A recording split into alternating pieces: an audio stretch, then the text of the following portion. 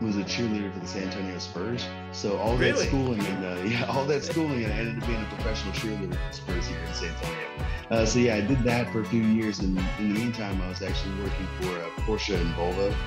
Um, what I do is I did a lot of the in-house diagnostic stuff, checking the cars, see how what's going on with them, what's wrong with them, or what needs to be done with them, and then had guys work on them and get them ready for sale. Hello, everyone. This is Turu Turu, the Filipino Restaurant Podcast, where each week we profile restaurants or food trucks serving delicious Filipino cuisine. This is your host, Gene Carangal, avid home cook and event promoter for the Adobo Throwdown Cooking Competition and Food Expo. This week, I'm with David Virtualo, owner-operator of Rock and Rolls Texas, a restaurant that combines traditional Filipino offerings with Mexican, Italian, and American cuisine. Hi guys, my name, like Gene was saying, is David Virtualo. I actually am the owner and head chef of Rock and Rolls Texas down here in San Antonio. Yeah, pretty simple. We just like to cook some good food, and that's what we're here for. Awesome. So where is your restaurant located? We are actually nestled currently inside Doc Brown's. It is a very popular nightclub here in San Antonio, and the address is a 6511 North Loop 1604 West, San Antonio, Texas 78254. Okay, for those of the listeners who are not aware of where that is in San Antonio, what part of the city is Doc Brown's located in?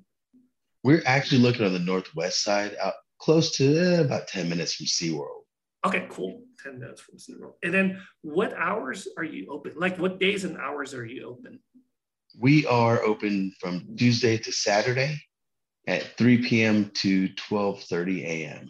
So we're more of a dinner time / late night eatery.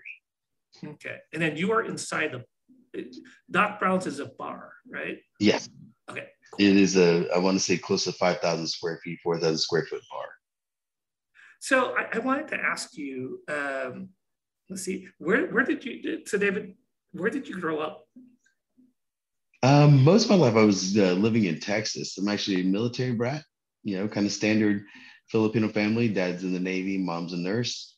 I was born in Ellsworth, Maine, and just been all over the U.S., getting moved around as much as my dad was sent around. So I born in Maine. Most of the time I grew up in Florida, D.C., and then the later part of my life of all of my adulthood was in Texas. Okay. Where did your mother and father meet? I want to say they met in Leyte. My dad was born in Manila. My mom was born in Leyte, and I want to say that's where they met. And then did they get married in the Philippines or did they get married here? They were married in the States. And then, so you were born in Maine, is that yes. correct? Okay, so you grew up in Maine. Did you grow up speaking the Tagalog, or did? No, I was actually, we didn't spend too much time in Maine. Okay. So just I want to say like a couple years, and then we were on the move again. But yeah, my parents they didn't teach us a whole lot of Tagalog, me or my siblings. Most of the Tagalog we learned was just picking up from our uncles and aunts, and just kind of the standard short answer part of language. Okay, this is very, very common because I remember my cousins who grew up here. They had to be taught, they were taught to just speak in English, because if they were speaking Tagalog, they would mix up their words. They would mix up English and Tagalog to their friends. So yeah, my uncles and aunts had to put a stop to that. So I totally understand. Do you understand Tagalog now? I understand small bits and pieces. Most of it is through context, like what we're doing, so it does make it easier. I probably speak more Spanish than I do Tagalog, living in Texas for so long. Yep, that makes sense. So when you were growing up, you were like a military brat, right? So you were just moving from state to state? Yes, we were. Okay, and then so where did you go to high school? Where did you finish high school? I finished high school in Corpus Christi, Texas. So the last post my dad was at, it was NAS CCAD. So we were out there, and that's where I finished high school, Flower Bluff. Okay, and then so did you go to school after high school? I did. I went to Texas State or Southwest Texas State. Graduated political science with an emphasis in law, and then after that came down to San Antonio and started a cheerleading business, and then went back to school to get my master's. Okay, a cheerleading business. So what does that involve? Is it like a cheerleading school or like a supply? So what is that? Well, at Texas State, I played soccer my whole life and football. So when I went to Texas State, I wanted to get back in athletics, and one of my buddies was a cheerleader, and I, tagged along with him for a couple practices. I saw all the pretty girls and said I wanted to join too. And I taught myself how to do backflips, throw girls in the air, build pyramids and all sorts of crazy stuff. And that's how that started as a cheerleader in college. Okay. So your business was what? Who? Coaching. It was coaching an all-star team. Yeah, I coached an all-star team, and I coached the University of the Incarnate Word. While I was in college, I actually traveled around and I judged high school competitions, cheerleading tryouts. I did all that stuff. So I was real big in that circuit for a long time. Okay. And so how long did you do that? How long did you have your cheerleading business? The cheerleading business I only had for about 2 years, because after I started coaching the University of Incarnate Word, they recruited me to be their graduate assistant, and then I did my master's program with the University of Incarnate Word as a cheerleader. Okay, and so you got your so you went back to school. So what did you get your master's in?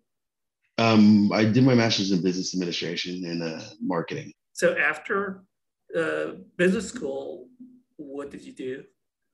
After business school, I actually was a cheerleader for the San Antonio Spurs. So all that schooling and I ended up being a professional cheerleader for the Spurs here in San Antonio.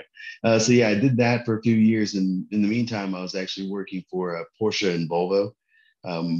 What I do is I did a lot of the in-house diagnostic stuff, checking on cars, see how, what's going on with them, what's wrong with them, or what needs to be done with them. And then had guys work on them and get them ready for sale. So I did that for a few years. Okay.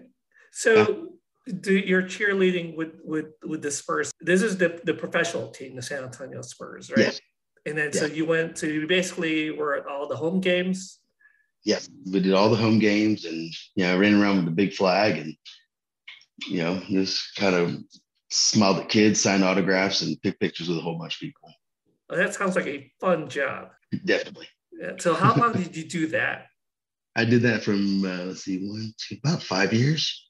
I would say 4 to 5 years. Okay, so what years were those? Were those the championship years? Like yes, 2003 to 2007. I think it was my last one. So you had 3 championships during your tenure. That's got to be so awesome. Yeah, it was definitely fun. It was an experience to be on the court and for some of these games and see how crazy the crowd gets and just the excitement of the whole thing. And then they give you a cool ring at the end. So, definitely a neat experience. And then you went to the parades and stuff too, right? Yes. We got to be in all the parades.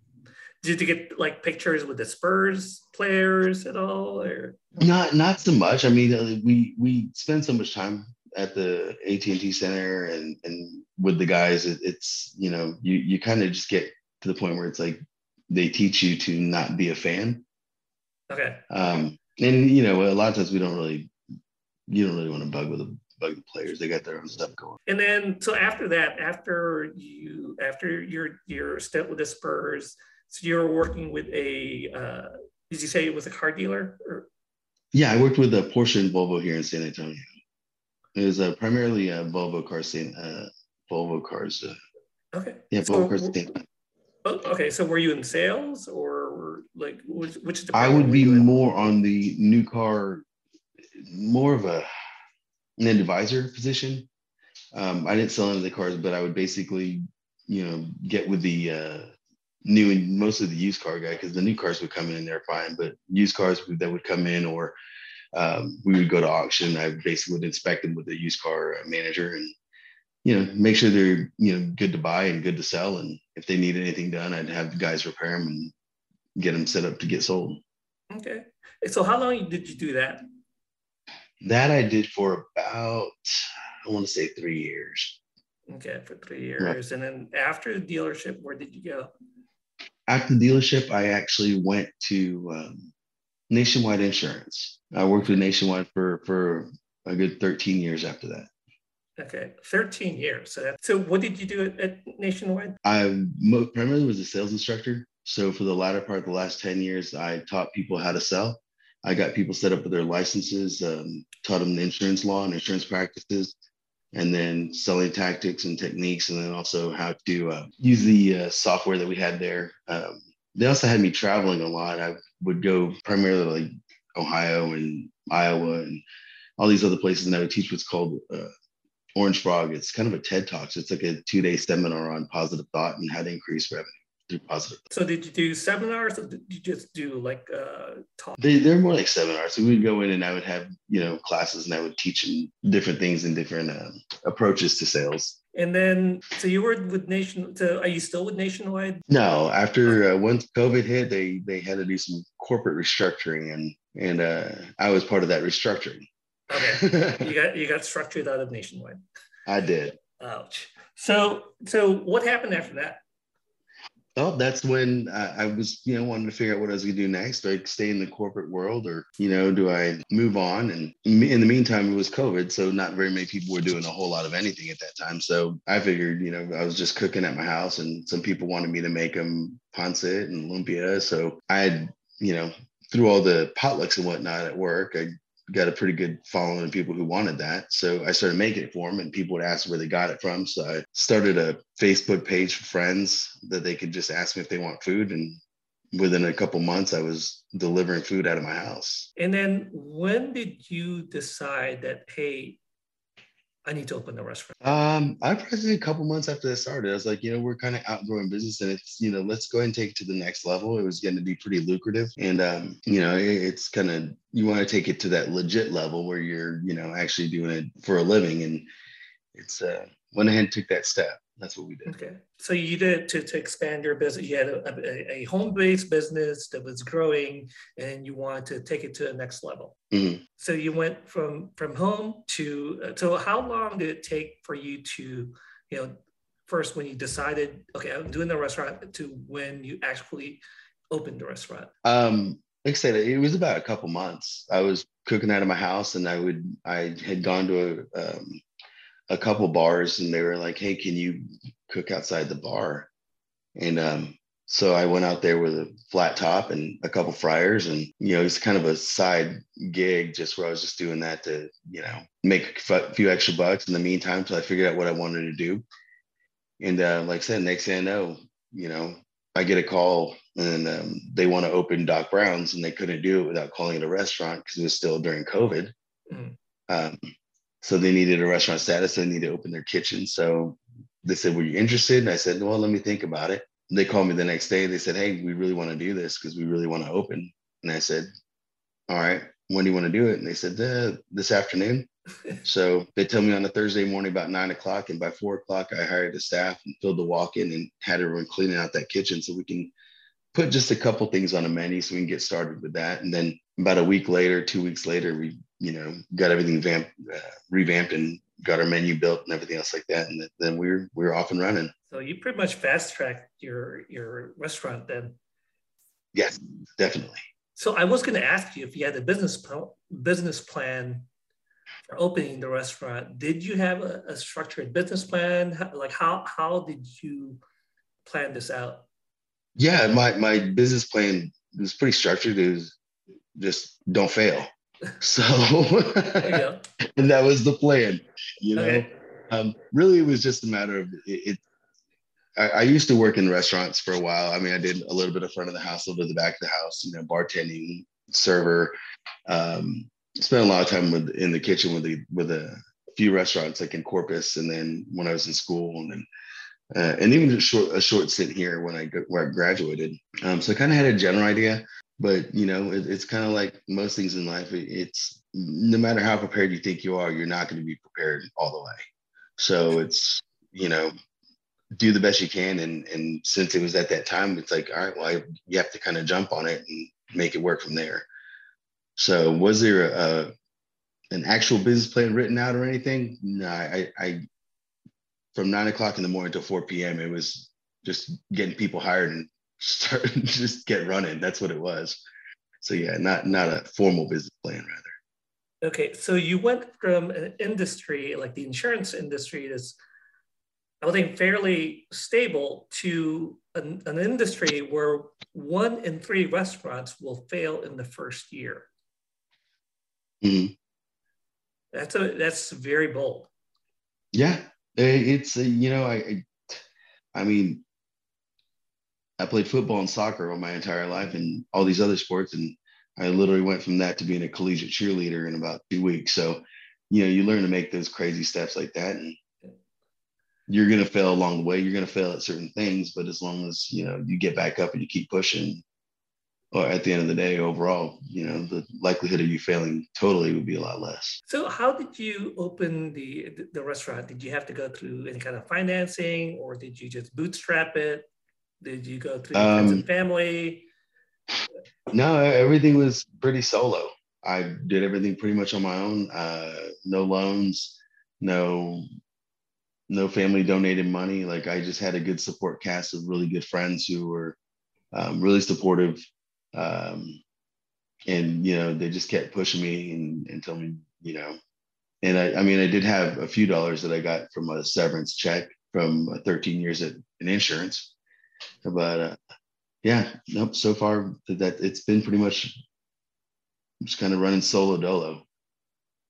Okay, so how much of it was Doc Brown's a bar, and then they gave you use of their kitchen, like. Was everything already built to spec, or did you have to do any additions to the kitchen? Well, with them being closed for over a year or so, and the last guys in that kitchen did not take care of it very well, we didn't have to do any full-on rebuilds on anything, but everything had to be taken out, torn up, cleaned up. And we basically work with what we got. And since then, we've been adding stuff. Okay. Just kind of reinvesting into the kitchen. But yeah, and that's pretty much how that went. It was a pretty ugly time cleaning all that stuff after it's been sitting for over a year. Okay, and then do you remember your opening date? When did you open? I want to say November of last year. I mean, I know we've been open for about a year and a half. Okay. I don't know. Time escapes you really quick when you're in this business. You don't even know what day it is. You go into the week. Yep. So, did you do a soft open, or did you just announce to everybody and say, "Hey, doors open, everybody come on in"? Yeah, I basically use social media. They wanted to open the bar on a particular day, or that Thursday, and I didn't want to completely announce it yet. So I was still as if we were running out of the house. Still, I didn't want to tell everyone, hey, we're over here now. And then a week later, we're out of there. So, because everything was up in the air during that time. So we just kept doing work we were doing. We were still shoveling food out of Doc Brown's, and anyone who would come into the bar, we would also take care of them. And once we got the okay from Doc Brown's that, hey, we want you guys to stay, that's when I utilized social media and just said, hey, well, this is our new home. Okay. So how long did that take when you first opened, when you first started cooking there at Doc Brown's, to when they asked you, like, hey, let's go ahead and make this make this permanent? After about a week, they realized that, it's not just kind of a fly by night thing that I'm doing. And they understood that I had goals and work ethic, and they were just like, they were impressed by it. So it was really nice of them to let us go in there and just make a semi-permanent home, so to speak. That did not take long at all. No. That's a testament to the results you were able to produce. Let's see, let's do a deep dive. Now I want to do a deep dive on your menu. Can you walk us through your menu? Let's talk about the appetizers first. What appetizers do you offer? Some of our popular appetizers. So before we go into the lumpia, because that's a whole different set of appetizers, we do have loaded fries. We have a buffalo style fry. We have a patented rock and roll style fry that we come up with a while back. We also have wings. On Wednesday, we do a 99-cent wing for Working Women's Wednesday. We also offer pot stickers and standard bar food like your cheese sticks, fried mushrooms. Let's see what else we have there. Of course, we have our nachos. Everything is named or labeled after like a musician or music related, since we are rock and rolls. Okay. So that makes it kind of fun. Yeah, I would say that that's pretty much the gist of it. A lot of it's just kind of a fun food and for like kind of a bar atmosphere, and we put a little spin and twist on a lot of things. Okay, now talk about the rolls part, the lumpia. Okay. Yeah, so our rolls, it's kind of neat. My girlfriend, I have to give her credit on some of those rolls. We were eating stuff and we're like, this would be really good if you could eat this without a fork and spoon and knife and all sorts of crazy things. So we started rolling things, and a lot of those, that's how a lot of those were born. We have our authentic rock and rolls, which is just this regular lumpia. And then we have the Carlos Santana. That's one of our more popular ones. That's a chicken enchilada roll. Our Motown Philly is a Philadelphia cheesesteak roll. We have the Return of the Mac. That's a mac and cheese roll. We do have a few dessert rolls like our BB King. That's a blueberry crumble cake. The Sound of Music is an apple strudel roll. And we have our New York roll. It's a New York style cheesecake with cherries. And I want to say that would be it. We have a couple more that we're working on that we want to bring out. Oh, we also have our Mambo Italiano. That's a pizza roll. For that one's a little bit different. We use like an egg roll skin instead of our regular thin rice paper lumpia wrapper. So it's a good twist on making new handheld foods. Okay, so I gotta tell you, my favorite is that Philly cheesesteak roll. That's my absolute favorite, and I still like the classic. The lumpia is really good, and my wife just totally loved your dessert rolls. So what happened was we actually, I think it was just 2 weeks ago. No, it was just last week. We came to visit you, and we got a whole bunch of rolls to go. And I was gonna fly out the next day. I flew out to Chicago the next day, and I thought I was gonna bring some rolls. Well, I forgot to bring them. I came back, all the rolls are gone. So awesome. I missed on the cheesecake, I missed on the blueberry. And I have to say those are, I also want to commend you. The way you wrap your rolls, they're very tight. So everything's very enclosed. So there's no oil that gets in, it doesn't get greasy at all. It's just perfect crunch. And so I gotta say, I've been to your place about 3 times already, and you're just consistently this awesome crunch on your egg rolls. Oh, thank you so much. I tell you, so if we go way back and we want to think like how a lot of this stuff started, I had a friend that asked me to make them for her office, and I want to say this is over 20 years ago. And we did, my brother and I, and that's when we started making them and rolling them. And then next thing I know, it's my brother and I are just selling them frozen. And I want to say, like, since then, I can easily say that I rolled over 25 to 50,000 lumpia. Holy cow. Yeah, it's a lot. It's a lot of lumpia. And so these are all hand rolled. Yes. It's just so consistent the way it's rolled. I was thinking like there's got to be a machine, because everything's always consistently. They all look uniformly. They're all the same.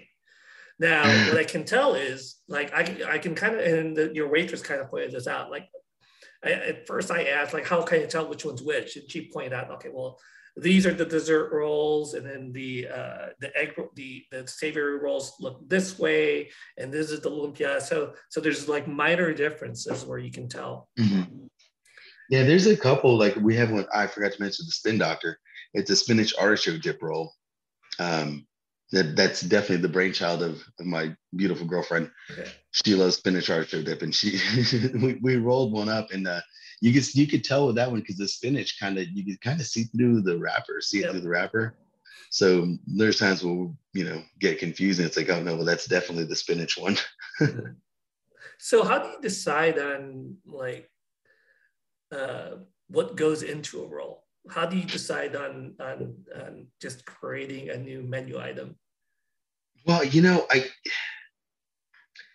normally it's, just by chance, like you're just tasting things and I'm like, what would be, I kind of try to think what would be a cool finger food, or what would someone, if this had a crunch attached to it, how would that work for your palate? And there've been plenty of rolls that I've made that didn't make the menu to say it nicely. Yep. So yeah, just a lot of testing. So here's a follow-up question to that. I already know that if you make a roll and it's awesome, it's on the menu. What was the worst one that you ever rolled and tried and say, hey, this is not going to see the light of day? What was the worst idea? This one was actually more of a joke, but because I used to have roommates when I was, obviously younger, and these guys would always want me to cook and whatnot. So I would, make lumpia, or I'd have lumpia stowed away in the freezer, and they would just go and eat them.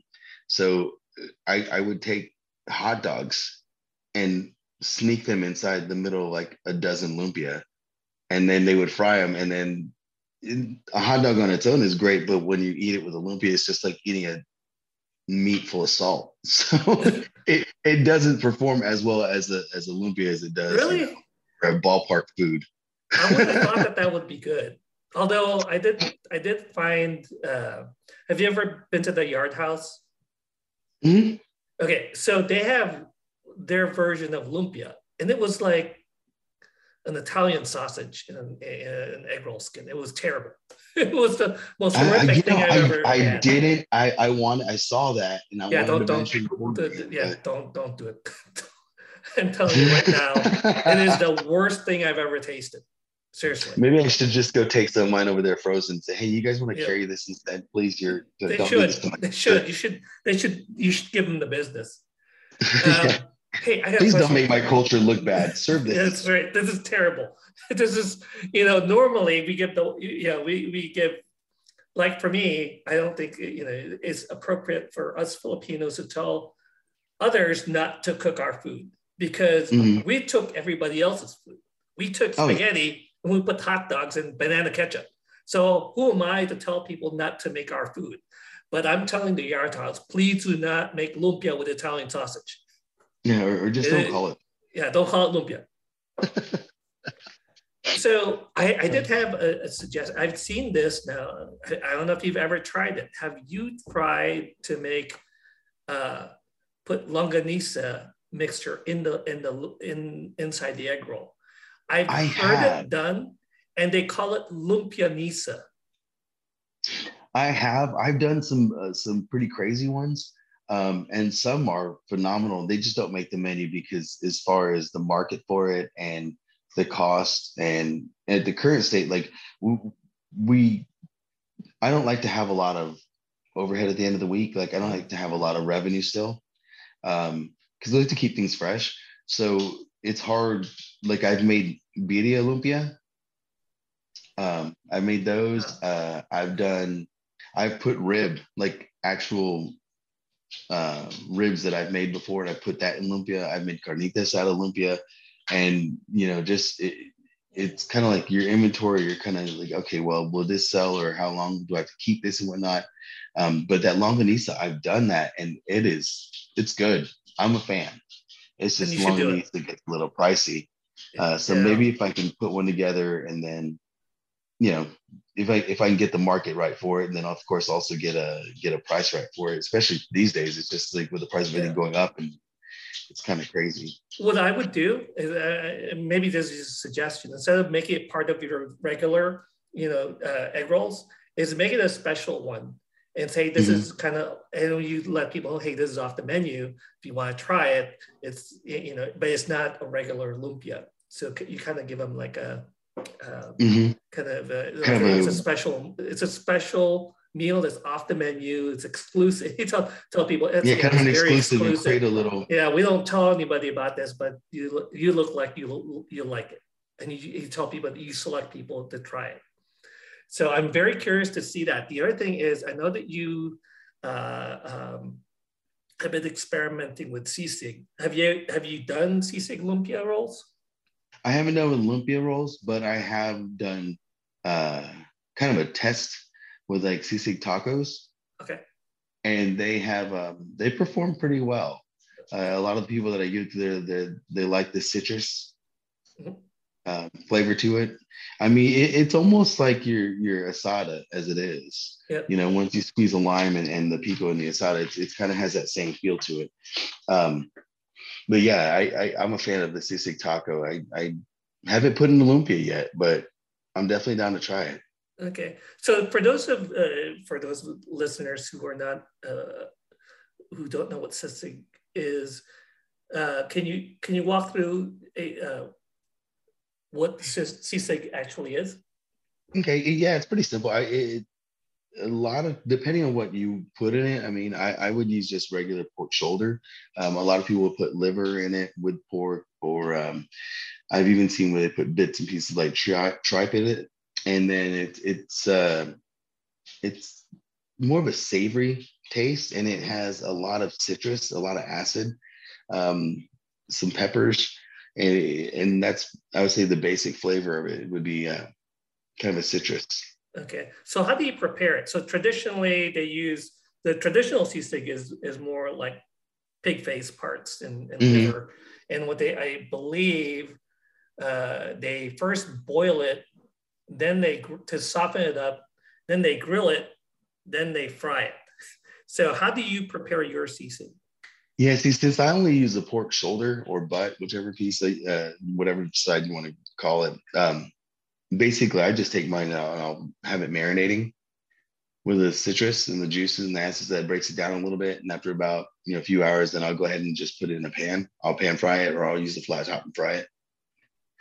Okay. Before So that's the do two you chop ways it I up fry it. and fry it? Yeah, Or do you I dice it up pretty small, so there's not a whole lot. You don't have to cook it for too long to get the tenderness out of it.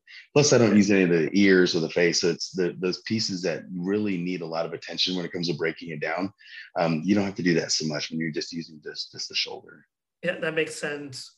Yeah, because the pig face and all that, you have to first soften them up, and then you grill it for the texture, and then you fry it right before serving. Okay, so those are so we talked about your appetizers, we talked about your rolls. Do you have any other appetizers besides the rolls and then the loaded fries? Off the top of my head, I can't think of anything. Like I said, we have our loaded fries, we have our nachos, like we have the different sizes of stuff. And again, they're all just kind of creatively named. Like if you can get a large nacho, it's actually called the Notorious because it's biggie.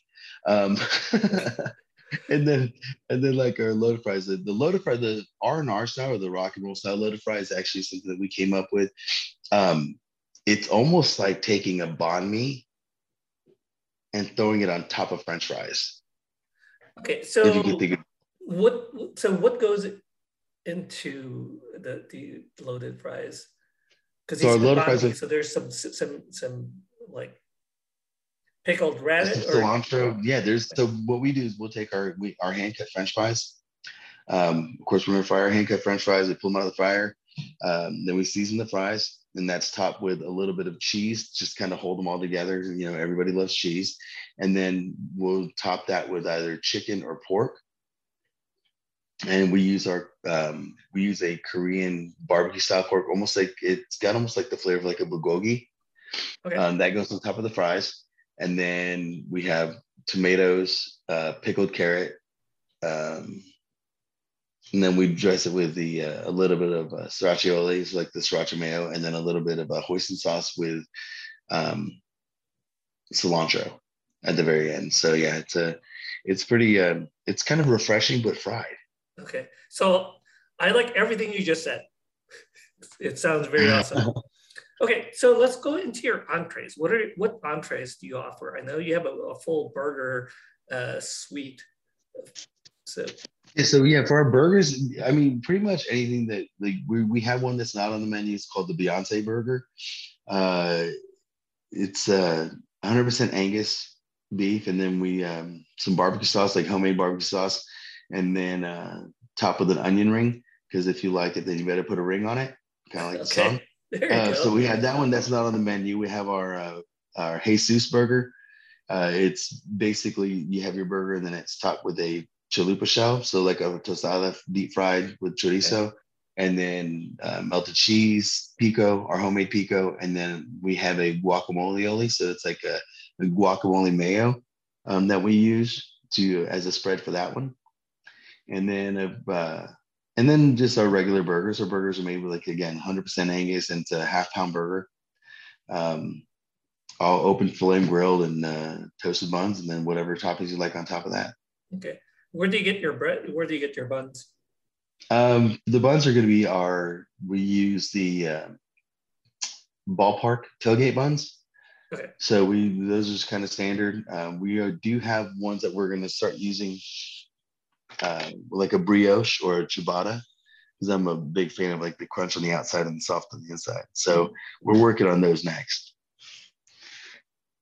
Okay, so besides the burgers, what else do you have for entrees? So we have our burgers, and then we have different tacos. We have our standard taco, which is a chicken fajita. We call that the plain Jane. You can get street tacos, which is al pastor, which is pork, and it's also seasoned. It's almost like kind of a citrusy flavored pork. Okay. We do have the mariachi taco. That's again, it's this one's more like a banh mi as well, but it's wrapped in a tortilla, and it's got like the pork or chicken grilled, and then you have fresh tomato, cabbage, pickled carrot, cilantro, and then a sriracha mayo with the hoisin sauce. So we do have that one as well. We serve grilled adobo, and we also have our panse. You gotta bring in the two popular ones if you want to sell Filipino food. You gotta have those. Yep. So can you go into more detail with the grilled adobo? First of all, is it chicken or pork? Yeah, you can select either chicken or pork. Basically, what we do is we cook the adobo, almost stand like any other Filipino family would. And then we drain the sabaw, so we take the juice out, and then I turn that into a glaze. So now your adobo, since it's been cooking for 30 to 45 minutes, depending what kind of meat you're using, has all the flavor infused inside of it. Okay. Now, the flavor, though, is when I pull it out of the juice, make the glaze, throw the meat on the grill, and then coat it with the glaze, and then serve it over rice. Okay. So do you reduce the glaze somehow? Yes. Okay, you make a reduction. We make a reduction, but then we also use a little bit of a tapioca starch. Okay. So we can get a little more thickness without giving it a cloudy color. Mm. So I gotta tell you, I really like that glaze. I think it's just well executed because it coats it with just the right amount of flavor. And then the thing is, like typically the chicken adobos, they can get very oily, right? Because you got the oil that coming from the chicken or the pork, and yours was just reduced perfectly with no oil. So it's just very well executed. Thank you. So so is there a difference between how you prepare the chicken and the pork? Only in the amount of time we use, and then of course some of the ingredients you lay off of, and because you don't, just the way some of the meats absorb the flavor. It's not a whole lot different, but more than anything, it's going to be the time cook. Okay, because the chicken, the pork takes longer, right? Mm-hmm. Okay, and then your pancit. How do you make your pancit? Pancit pretty standard. We have a standard mix of vegetables, of water chestnuts, celery, beans, carrots, to give it a lot of color. Of course, we use the vermicelli style noodle, and not so much of the thick noodle, not the yellow the bihon. Or my backwards.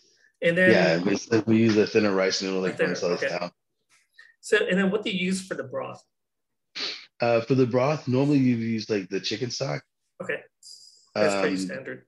Yeah, kind of a standard chicken stock. If we haven't done any chicken, like boiling a chicken, making our own stock, we sometimes use like um, the bouillon cube. Chicken bouillon. Okay. Yeah. And that's pretty standard. Let me ask you this: do you offer any vegetarian options? We do a lot of the stuff. I mean, simply because you kind of got to be smart with how you prepare your kitchen, you prepare your food. Um, with our vegetarian options, basically, we just don't serve with meat. We don't Okay. premix our meat into any of the noodles or anything like that. So this way, we can just provide you with like a vegetarian pancit. Now, if you want to have more vegetables, or if you know, for that kind of thing, we could definitely add more. As far as the lumpia goes, we do have our spin doctor. That's vegetable. It's not vegan because there's cheese in it, but we do have the Spin Doctor, the Return of the Mac. That's the mac and cheese lumpia. So that one's also pretty much straight vegetable. And then we do have an actual veggie roll too. Okay. You know, Now, actually, there was a couple of things I forgot. Two cool appetizers that I didn't mention earlier. I completely forgot about them. One of them is called the Bitty Bitty Bomber, named after a Selena song. And it is our take on the bacon wrapped stuffed jalapenos. The difference that we have from other places or from the ones that you would get at the store pre-made or make yourself is I fold Monterey Jack cheese as well as like chorizo and other seasonings into our filling. And then we wrap that with a thick hickory cut slice of bacon, and then we grill it from that like that. oh, okay. That our bombers are real good. And then the last one, I don't know how I forgot this one. It's actually one of my favorites. It's called the Tommy Lee. He's a drummer from a rock band. And this lumpia is the size of a drumstick. It's about, I want to say it's about a foot long. And I would say about 1.5 inches, 2 inches thick. It's a big lumpia. Okay, so what goes in there? That's going to be our standard lumpia, so our authentic lumpia filling. With these, it's we use a chuck ground beef with vegetables. Okay, so you use beef for your lumpia.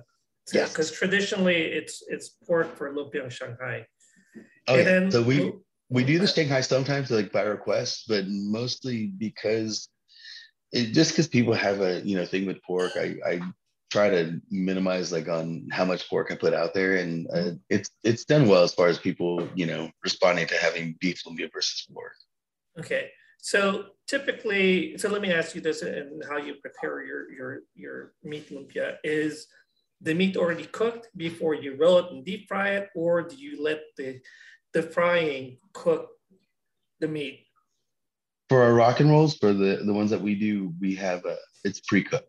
Okay. So no, but then when I do the Shanghai, Shanghai, it's cooked in the fryer. Okay. Okay, because that's the traditional way. Mm-hmm. So I want to go circle back to your burgers. Have you considered using longanisa as a topping? I have not. That actually sounds really good. I think that would be a really good touch to a burger. So what you do is every time I see chorizo on something, I say, hey, what will that taste like with longanisa crumbles? And it usually comes out really well. Mm-hmm. So I highly suggest if you want to try this out, just top it and substitute the longanisa crumble. So what you have to do is you have to take it out of the skin, and then you saute it, okay, mm-hmm. and then use it as a topping. The other thing I've done, the other thing I've seen done, and actually have done myself, is longanisa sliders. So that is, it's good. However, you have to be very careful because longanisa traditionally has a lot of sugar. Mm-hmm. And if you don't control your temperature, they will get burnt.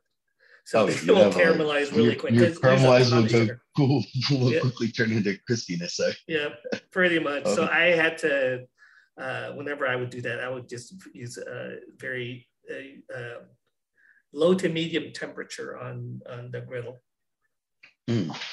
Sounds like a good idea. I'm gonna get some at the run over to Tim's. Yep, you're gonna have to try that out, or you're gonna have to try some of I actually make homemade wild hog and bacon longanisa. Oh, that's good. Because I harvest the wild hog myself, and then I mix it up with bacon, and then just a traditional recipe for longanisa, and then I make it skinless. And I actually make it so that instead of me rolling it, I figured out, hey, what if I just kind of use an ice cream scoop to scoop that into a griddle, and then flatten it like a smash burger, Mm-hmm. and then cook it 2 to 3 minutes each side, just to temperature. And I found that works really well as like a breakfast patty. And I put that on a pandesal with some fried egg. It's like a Filipino breakfast sandwich. That sounds phenomenal. Hey, so I will. How about if I do? I'll make a deal. I will make you my batch of wild hog and bacon longanisa, and I'll bring it there. And I'll buy a burger. Can you top it with my wild hog and longanisa? Yeah, definitely. All right, next time, dude. We'll do this in 2 weeks. That sounds like a plan. Okay. So, all right. So I think. All right, let's go. We talked about your entrees. So you have the pancit, and then you have the adobo. Did you have any other Filipino inspired entrees?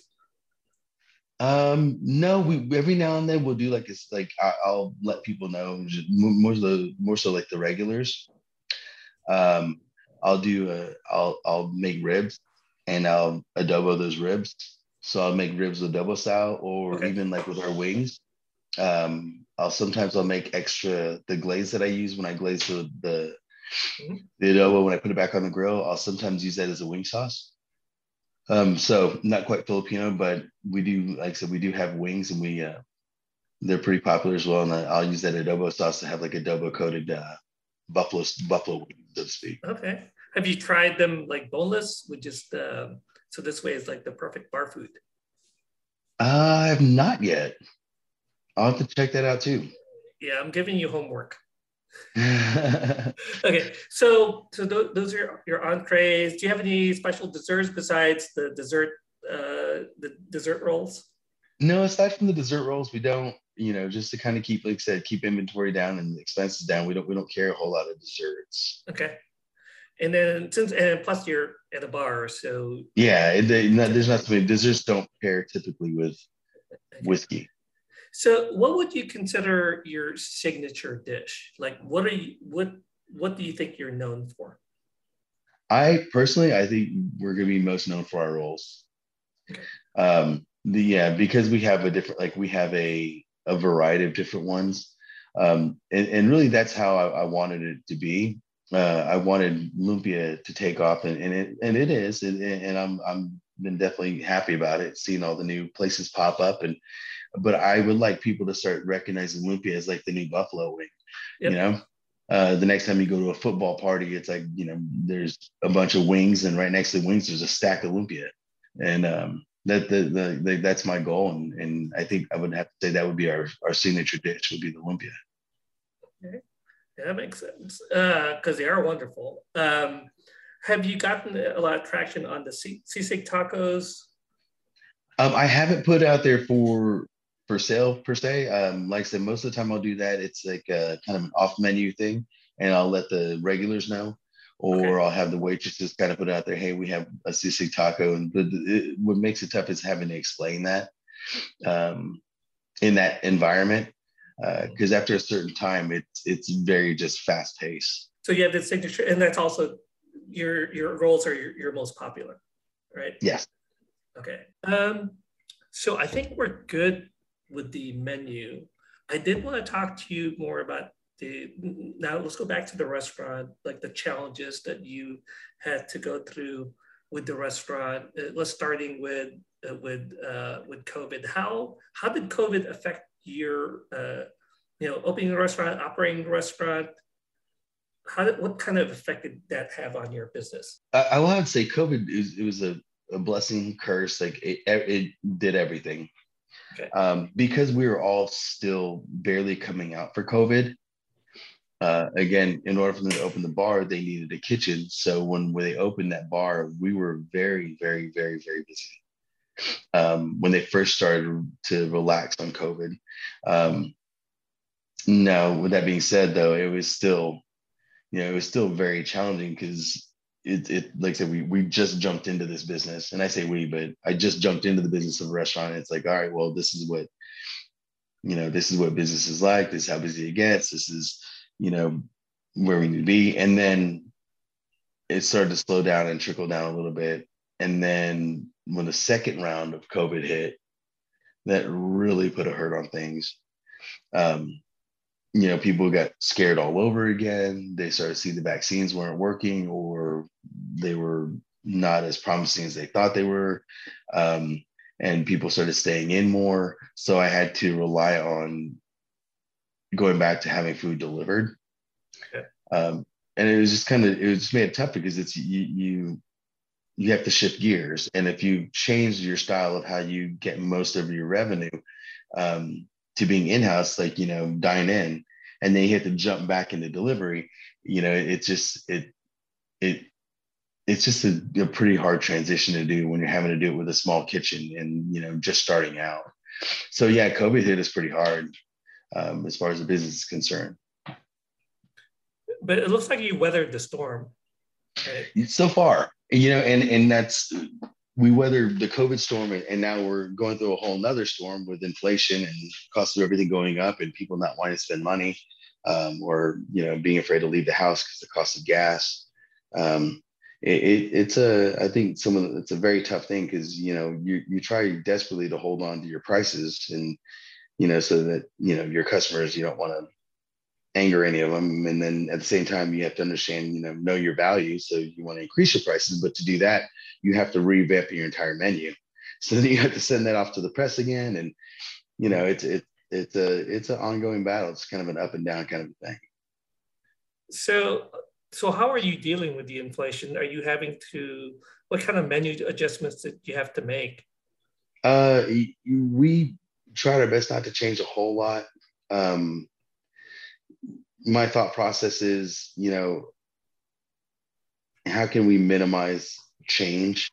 Because a lot of people don't take to change very well.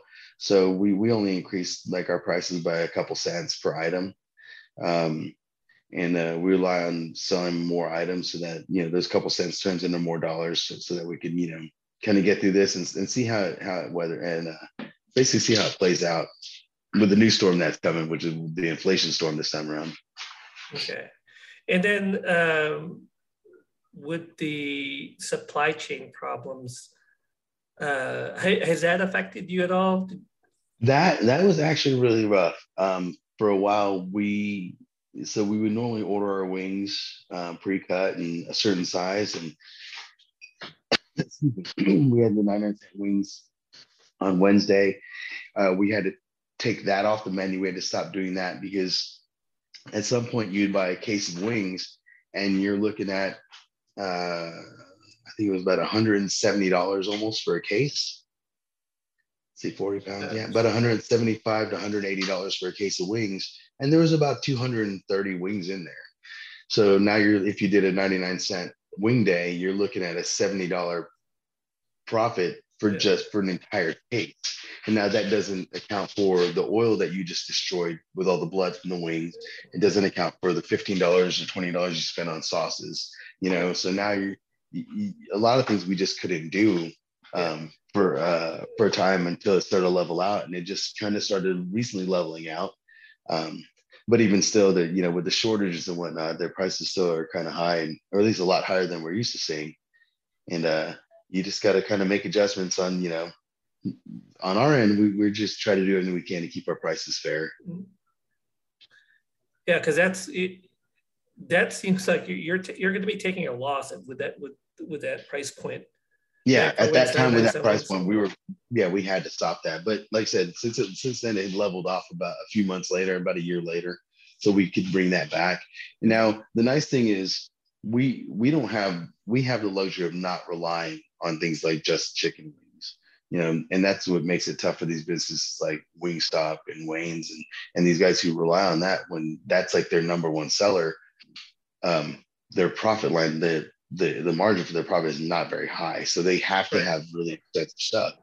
Luckily for us, we lean more towards the lumpia, and I have to put in more labor, because we're making all this stuff from scratch. So that allows us to keep our prices a little bit where they are because the markup is good and like I said, like I put more labor into it so that I don't have to make the price much higher since I'm not buying stuff pre-made. Okay. So what other challenges have you seen that maybe there's challenges that people don't really know about, right? As a restaurant owner. Yeah, being an owner, some of the things that I found, like the big challenges is, I want to say just the cost of a lot of things and things you don't realize that cost money. People were like, oh, well, that's so expensive when you're selling it for this. But I'm like, well, you take into consideration, there's a lot of stuff that we do that does not bring in money. Like when you order souffle cups, you're looking at like $30 for lids and $30 for the box souffle cups that the sauces go in. When you have to, all the sauces that go into wings, that stuff costs money. To-go boxes, those are ridiculous and expensive these days. With dishes and things like that, I want to say I spend like $20 per pack of like 8 baskets, and those things get thrown away constantly. And I'm not sure why or how they disappear. People want to take menus, and those things have to be printed out over and over. That's a challenge. So a lot of things, these costs that people don't realize that these restaurants are paying for, that to someone, and is like, well, that's only like 10 cents for a packet of sauce. That's not a big deal. Well, if I give away 50 packets of sauce in a day, now you're looking at $5. $5 times 5 days a week, that's $25 in a week, times 4 weeks, that's $100 a month in just packets of sauce. Everything adds up, right? Definitely. Everything adds up. And that's a big thing that a lot of people don't understand when you go into business as a restaurant. Another thing is everyone's like, well, I don't say everyone, but a lot of people you get to do it. You love cooking, you cook great. That's like the fun part of it. You're getting to create stuff and then put your creation out there and then people enjoy it. That's the fun part.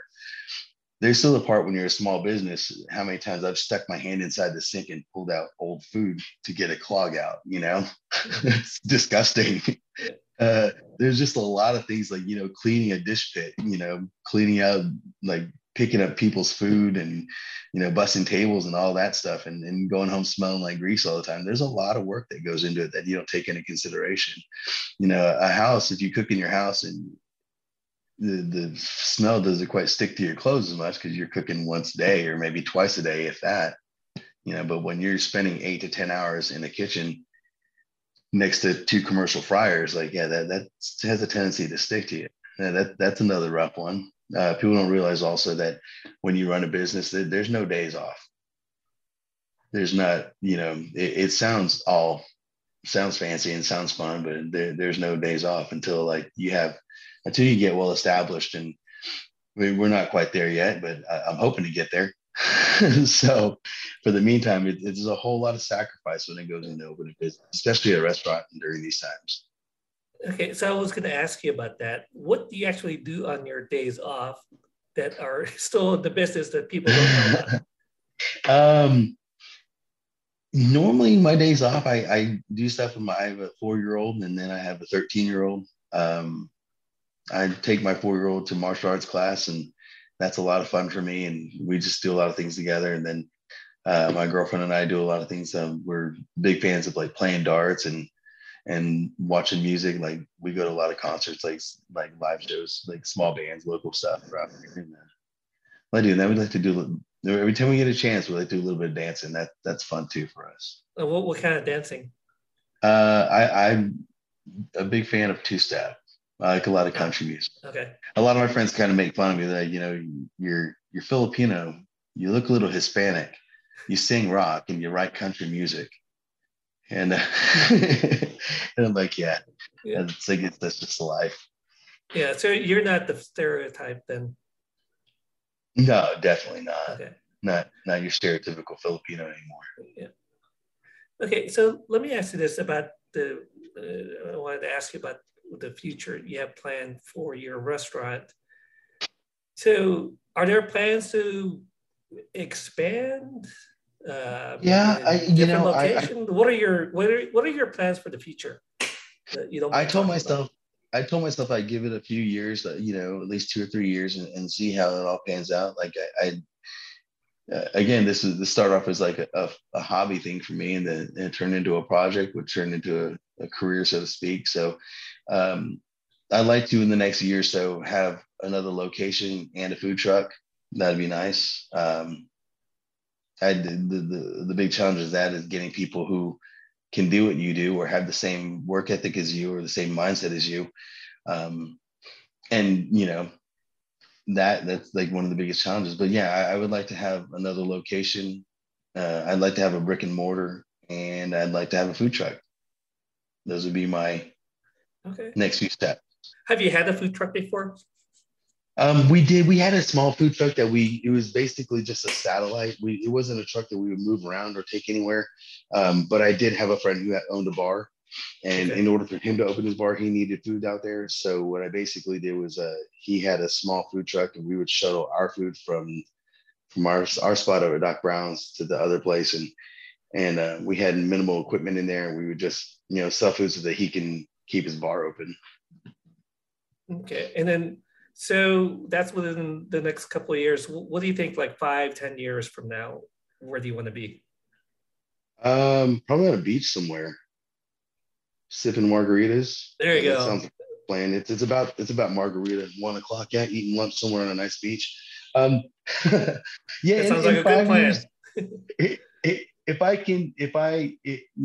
Again, hopefully the economy rebounds and people start to want to work again. And the nice thing is people need to eat. So, hopefully in 5 years, we'll gain a lot of ground as far as building the brand, putting lumpia out there is, the next buffalo wing.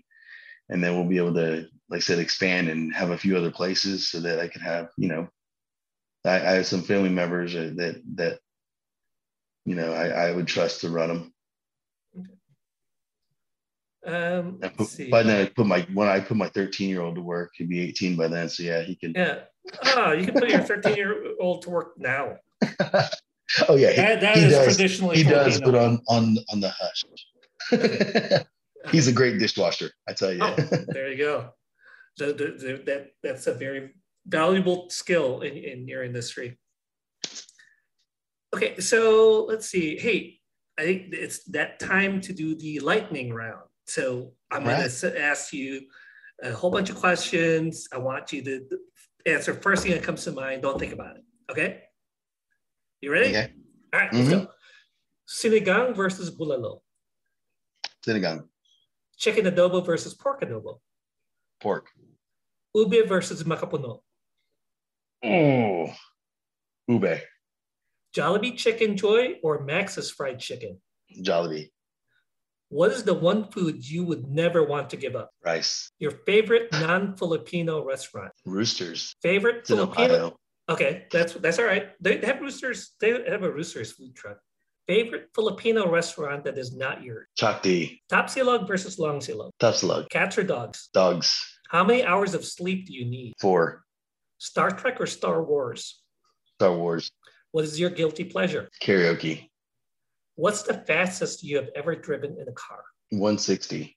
Holy cow. You were it was a you were bike. with Porsche, right? Okay. That was actually my Gixxer. It was a bike. Climb a mountain or jump from a plane? Jump. LA or New York? LA. If Kim Kardashian and Donald Trump were both drowning and you could only save one, who would it be? Trump. How would you rate your karaoke skills on a scale of 1 to Mariah Carey? Arnel Pineda. Ask permission or beg forgiveness? Forgiveness. Do you believe in love at first sight? Yes. Last one. Describe your restaurant in one word. Can I say 2 words but with one meaning? I would say hell yeah. Okay, good. Okay, that's the lightning round. Awesome. Did well. Okay, so let me ask you this. I am putting together an adobo cooking competition in October, and this is invitation only. I would like for you to compete in this cooking competition. It's on October 23rd. Do you accept? I do. Let's go. Awesome. There you go. We'll see you at the Adobo Throwdown October 23rd. We're going to have some karaoke out there? Oh, of course. We're Filipinos. There's bars, there's karaoke. Okay, so let's go ahead and wrap this up. What is the best way to get a hold of you? You can reach me at rockandrollstexas@gmail.com or 210-378-2127. Okay, and do you also have a website? Our website is www.rockandrollstx.com. Awesome. We'll go ahead and get that posted on the show notes. All right. So thank you so much, David. This has been a blast. Heck yeah. Thanks a lot, Gene. All right. Thank you. Thank you for listening to Turo Turo, the Filipino Restaurant Podcast. Subscribe to our podcast on iTunes, Spotify, or Google Play. Salamat po at magkita tayo sa susunod. Thank you so much, and I'll see you in the next episode.